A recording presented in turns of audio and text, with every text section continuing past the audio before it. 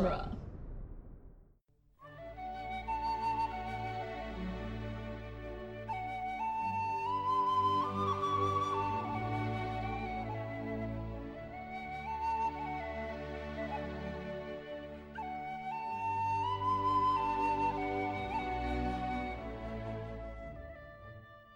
Hello and welcome to Lord of the Rings Minute, the daily podcast where we analyze the movie The Return of the King, one special lava department at a time.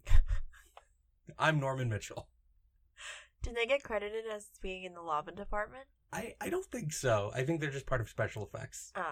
Lava department. I'm Cassandra Fredrickson. And today we're talking about minute 218, which starts with the lava kind of belching out from the door of Mount Doom and continuing to follow Sam and Frodo. That's a good verb. While they leap to another rock. And it ends with Frodo lying back first on said rock that they leap to. Yes.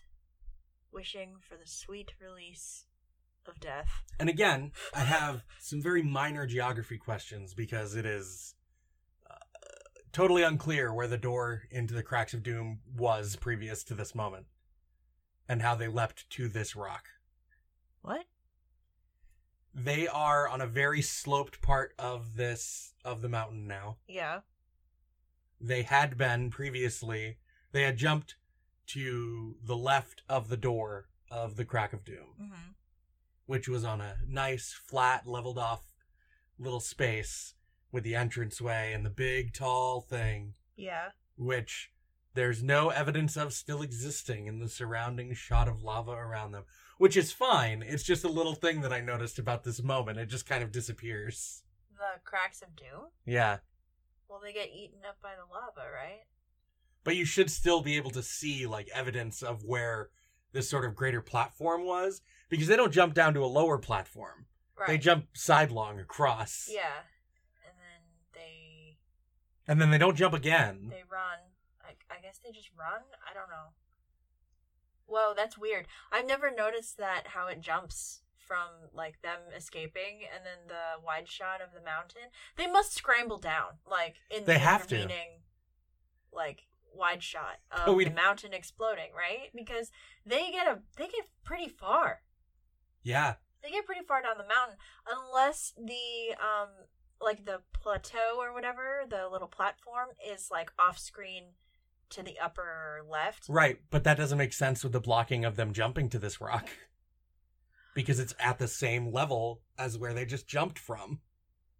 When they jump. No, what I'm saying is I think they scramble down the mountain while we're watching it explode. Like, we're not cutting from them jumping immediately out of the door. Like, they're, like, running for dear life while we are pulling back and watching the mountain explode. Maybe. It just, the way that the scene is kind of blocked out and edited, it just, it's super weird. The way it's cut together, it's pretty sus. But, like, can you tell we've been playing Among Us? Right. Mighty sus. Yeah. So my thing is I think they just scramble down the mountain and they find this big boulder. I guess so. It makes as much sense. That makes the most sense. Yeah. It's just a thing I noticed just watching it now. They jump to a rock at the same level, and then we kind of turn around the camera, and we see Mount Doom, and then they're at a different looking spot entirely. They have to. Like... Yeah. It doesn't make any sense otherwise. They have to have just kept going. And then they're just like, okay, the lava's going to overtake us. We need to find, like... We need to find somewhere to go. We need to find the high ground, Anakin. I'm going to say the lava does not look great. It's green screen. Because the way that they did this lava, I think the lava itself looks fine when it's cut into and around the edges of where Frodo and Sam are. It really shows that it's not part of the scene. Yeah, I don't think it just reminds me of, so there's I'm gonna go on a tangent. All right, that's fine. There's an episode, a very famous episode of classic Doctor Who, called Inferno. Ah, yes. And there are so many delightfully cut in like stock footage of lava, and that's what this reminds me of. Right, but that's actual footage of lava that's just cut in, right? Yeah, it's stock footage. They spent who knows how long in special effects research in pre-production trying to figure out how they were going to do this. And ultimately what they did is they came up with a solution that kind of looks like lava and flows in this really this kind of realistic way as far as how it spreads over stuff. And they built it inside of a table with all the rocky outcroppings as a model. Yeah. So they could put the camera on it and tilt it back and forth to get the lava flow at the speed they wanted for filming to put on a green screen. Oh, so this is a practical effect? Yeah. Mostly. There's digital touch-up. Yeah. But they made a practical lava flowing table to film stuff for green screen. That's cool. Right? I think that's pretty awesome. Yeah, it's cool. I just don't think it's aged well. I don't think it's one of the things that has aged well about the green this. Screen sticks out like crazy here. I mean, the wide shot of the mountain of the volcano erupting looks really cool. It looks badass. But whenever they're in the river of lava, I don't think it looks good. I think it looks the worst when they jump to the rock at the very beginning of this minute. Oh, see, no, I'm not about 12 seconds in where they're clambering onto the outcropping here, and it's just kind of flowing. It looks. The scale of them looks wrong. That's part of what's wrong with this frame. I think. I don't like it looks cool, but it's not. It's not meshing well with the surroundings, I think. It's got kind of this 70s aesthetic. Yeah, that's why I'm saying it reminds me of that episode of classic Doctor Who, because that came out in the 70s. And even before that, but that might be intentional on Peter Jackson's part at least a little bit, because he really likes that old Clash of the Titans movie. But I mean, the old Clash of the Titans movie is hokey, but it's fun. Yeah. This isn't supposed to be hokey though. This is our protagonist might die. Right. We'll get there. So But yeah, so this is a lot of practical effects in this scene, not just the lava. Yeah. The rocks streaking through the air with fire on them. Uh-huh. They captured that effect by just lighting charcoal briquettes and throwing them across a black curtain. Oh my god, that's metal. And throwing them across a black curtain so they could pull them out and drop them in on green screen. Oh, that's so cool. Yeah, so they're just hucking flaming charcoal briquettes. See, I think the process that they went through for this is really cool. I just don't think the effect has aged well. No, it hasn't. You can see all the edges around Frodo. Yeah. When he says it's gone. Yeah. Oh my god. Okay, so we're this whole week I'm just oh my god, we're at the end of the movie. I know. We're almost there. It's gone. It's done. Dude, I cannot wait to post that game. It's all over, Mr. Frodo. It's all over. Almost, Sam. Wow. Yep. Wowee. Not a whole lot really goes on in this minute. We get this moment of the beginning of this longer moment of clarity and catharsis for Frodo. Mm-hmm.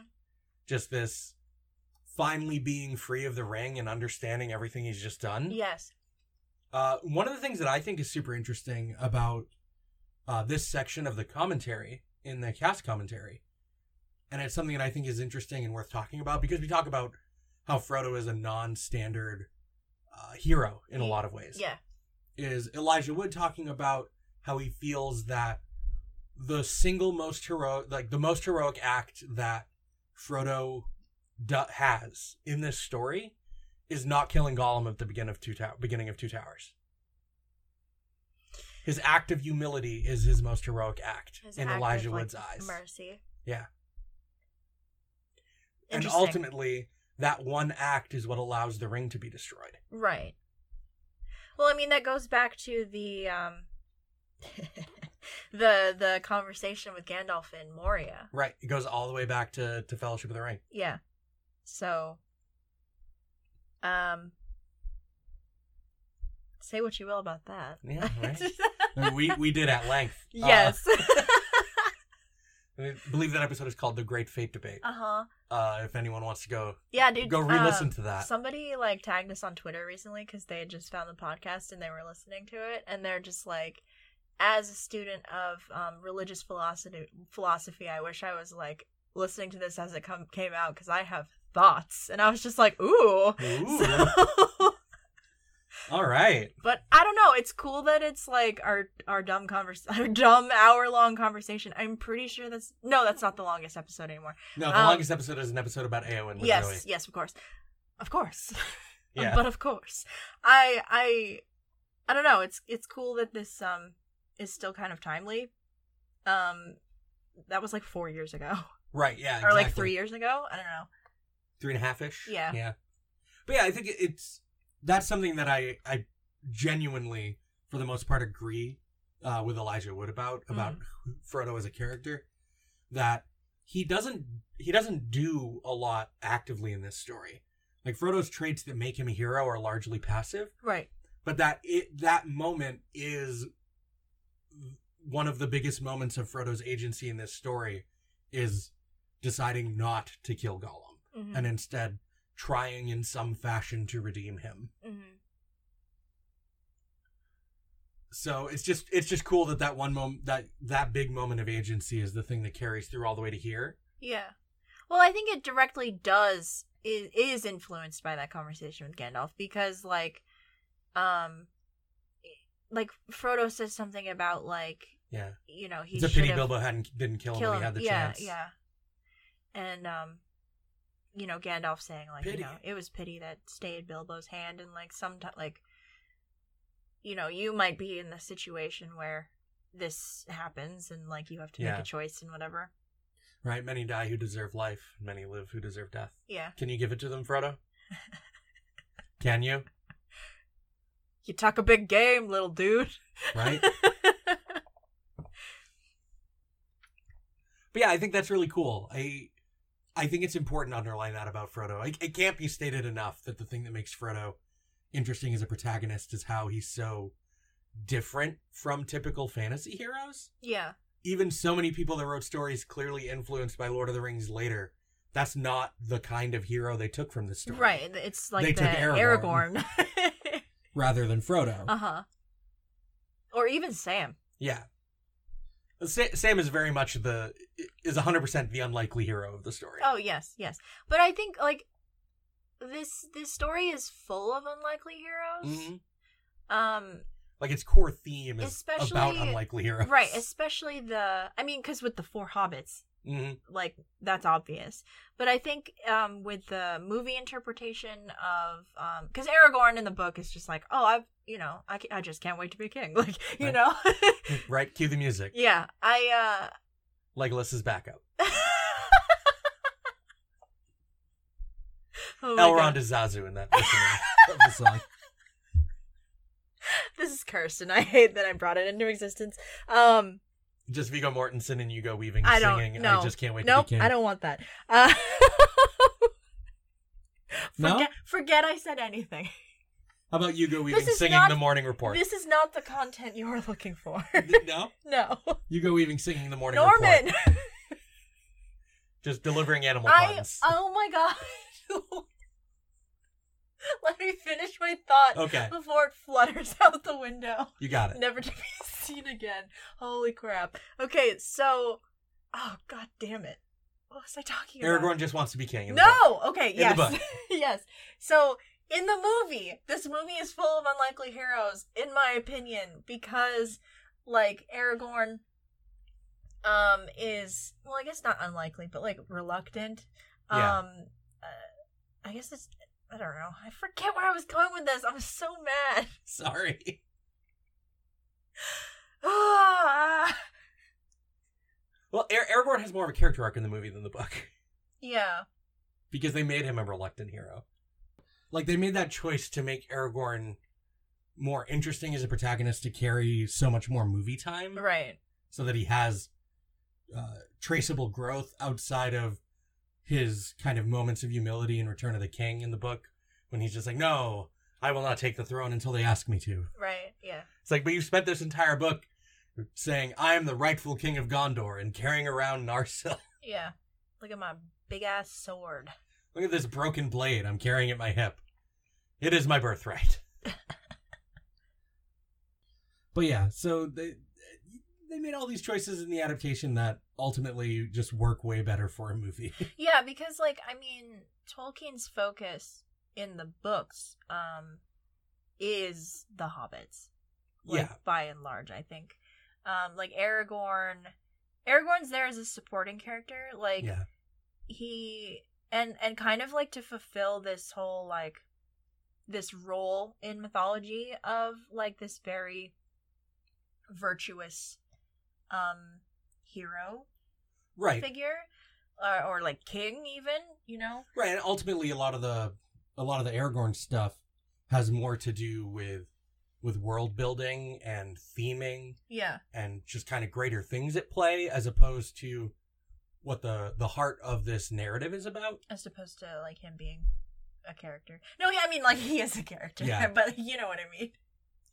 Yeah, because a lot of the Rohan stuff, that's largely it's a lot of world building and Yeah. trying to get the point across to certain parts of the themes that wouldn't really work with the hobbits alone. Yeah. I feel like Aragorn, I just remembered the word that I wanted to use. That's succinct. I feel like Aragorn's more of an archetype in the books than like a character, if that makes sense. Mm.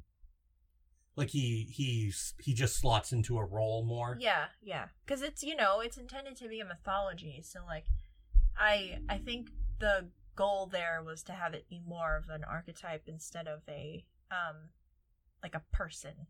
Mm. Frodo doesn't have a whole lot of personality or goals, really, either, as a character. I mean... He's a bit carte blanche in that way. I don't know. I feel like the hobbits are more fleshed out than the other members of the Fellowship. Merry and Pippin and Sam definitely all are. I don't know. I still think, like... You get a lot of stuff from inside Frodo's head, Yeah. but it's so consumed by the ring, and Frodo's desire is just, for most of it, is I just want to live a normal hobbit life. Which is, well, that's the point. Like, Yeah. that's the point of the story that he's telling. Yeah, his goals, like, Frodo's goals are all, like all the hobbits, but differently, are all, like, kind of painfully mundane, if you... But that's the point. Yeah. Like, the point. But it makes it more of a blank slate for you to kind of insert your own kind of different feelings into the story when you're reading the book. Are you saying Frodo's a self-insert OC? A little bit. There are tinges of that in his characterization in the book, I think. I don't know, because I don't know that I agree with that. I think Aragorn is more of a self-insert, like, OC. I mean, Faramir was Tolkien's self-insert That's OC. true. Hey, this warrior lady needs a boyfriend. Right?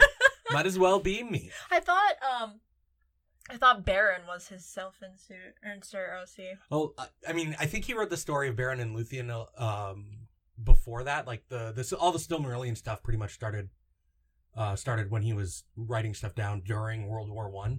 Yeah. And before. And Beren and Luthien is what is on his and his wife's grave. Right. But I think that's because that's just the epic love story he wrote first. That's legit. And Faramir is kind of explicitly his self-insert OC. Honestly, I would have made it Tom Bombadil. Yeah. Just screwing around in the forest. Oh, what's this? Just like flipping the ring like a coin. Right. And Treebeard is supposed to be C.S. Lewis, I believe. Yes, yeah. Because he speaks so slow and takes forever to decide. Yeah. It takes forever to do anything. What, you don't like my description of trees? I'll just make you into a tree. Right? I'll spend 4 pages describing you as a tree. How about that? What an epic friendship. Oh my god. Dude, I aspire to that. Frenemies. I aspire to that level Right. of pettiness. You said bad things about my elves. I'm gonna turn you into a tree. Yeah. Oh my god, that's the best. But yeah, so Frodo, like, because so much of his personality is overwritten by the ring across the story, there's a lot of places for you to kind of read your own feelings about what's going on around Frodo into that story. And I think that's very much intentional. Because it makes anything that happens to Frodo more relatable to the reader. guess. I don't know. I mean, that's the purpose of that's the purpose of like first person, like relatively bland characterization. I have read my fair share of YA novels, Norman. I know, but like, It's to make you connect in a way that doesn't like. I'm not going to say doesn't require a lot of work, because I know it's not necessarily easy to write that way, to do it well, in first person, or in a way that causes like that kind of self-insert connection. Like it can be done really lazily and poorly, but it can also be Twilight. done. But it can also be done well. I don't necessarily. Now that we're talking about first person narration, I don't like first person narration. Yeah. I mean, there isn't even really any first person narration in Lord of the Rings. No, it's all, it's all like third person semi-omniscient narrator. Yeah. Like in places it's kind of omniscient, and in places it's kind of not. Yeah. It also switches, like, points of view a lot, so, like, it's not from, like, one character's point of view. Yeah. I don't know. I don't... Give me a fully fleshed out character. I will relate to them on some level. I don't have to relate the whole way. Right. I am interested in I'm interested in in stories and characters, not as like, I don't know, like when I'm reading fantasy in particular, I do not want to be in the story. I want to, like, that was for like high school when I wrote so much. Oh no, we're falling in through a portal and now we're in Lord of the Rings. Right. Like, yeah. but now, like, I'm not interested in experiencing the story as if I am there. I'm interested in experiencing these, like, and like growing to love these characters outside of myself. Yeah. If that makes sense. So, like... Yeah, that makes sense. I don't know. I feel like first-person narration makes it more accessible, sure. But that's just not my thing. Yeah. I don't know. I don't like writing it anymore. I don't like really reading it much. Like, I will, but it's not my favorite thing in the world. That's fair. Third-person limited is where it's at. Then you get, in my opinion. Then you get weird second-person narratives. I actually really like writing in second person. It's interesting. It's like a really, it's an exercise in, like... There's a puzzle here. Yeah. It's like a little exercise in point of view. Yeah. Second person has always just been really fascinating to me, and I don't know if I've ever really read anything long form that uses it. Well, there are plenty of reader/whoever fics on the internet, Norman. I don't know if I want that. I don't know if I want that. If you would like some second person reading. But is there like a 700-page novel somewhere written in second person? I don't know. Maybe? If anyone knows of one, I'm curious, because I want to know. I don't know that it would be fantasy. I'm curious if there is. Like, fantasy is a thing I'm curious specifically if there is. Fanfic. That's isekai. Like, that's an anime genre. No, I know. I'm sure there's a whole bunch of. I'm sure there's a bunch of anime light novels that are written that way for isekai stuff. Hey, man. But I'm curious about Western fantasy written in second person. Yeah. Fanfic. Other than that. Why? I'm curious about. It doesn't have to be sexy. Well, no, I'm curious if there's any, like, big publisher novel in second person. I don't know. I think that would be really challenging. Yeah, I do too. Keeping it up for that long in a story, I'm curious how it all kind of all fits together. If anyone listening knows of anything, I'm curious. I'm genuinely curious how something like that turns out. Just read fanfic, man. I'm telling you. There's a slew of it. I promise. I know there is. I once perused fanfiction.net. Oh, dude, no. Fanfiction.net. That's in the dark ages. We're in AO3 now. Right? Back in the... We're living in the future. Back all the way to 14-year-old me finding fanfiction for the first time. Oh, dear. Yeah. Way back when I was still playing Neopets. Neopets? and RuneScape. I never played Neopets or RuneScape. Playing RuneScape and Neopets and Gaia Online and reading fan fiction. Dude. Circa 2002. A simpler time. It's a very, very different time in everyone's lives. More than half my life ago. What are we talking about? I don't know. Movie? There's a few particular lines tomorrow that are going to be really interesting to talk about. Yeah. But for the most part, I think notes on this minute are kind of exhausted, much as Frodo is as he lies down on this rock. Yeah. Frodo is beat. Yes, you can see his scab. It's gone. Ugh.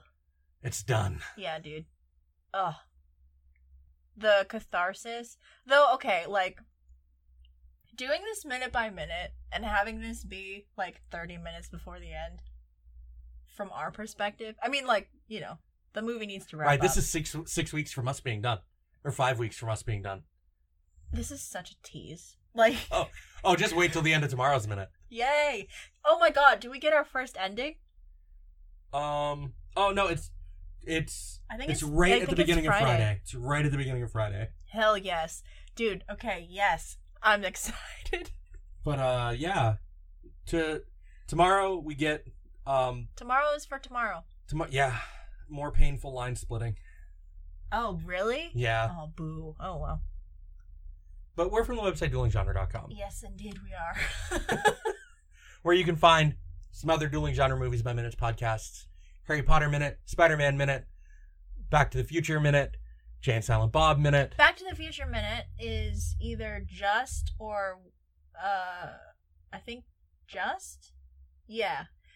They just celebrated their 5-year anniversary, so they are they released a surprise commentary track. I think that's this week. I hope that's this week. So, spoilers. Oops. But yeah, so if you listen to that and you unsubscribed, they have a little movie commentary they've released for their 5-year anniversary. Nice. I can't believe that was 5 years ago they started this nonsense. Yep. Yeah. So yeah, go check out all the other Dueling Genre Movies by Minutes shows, and we'll be back tomorrow to keep talking about Sam and Frodo in this lava flow. Yes. Bye. Bye.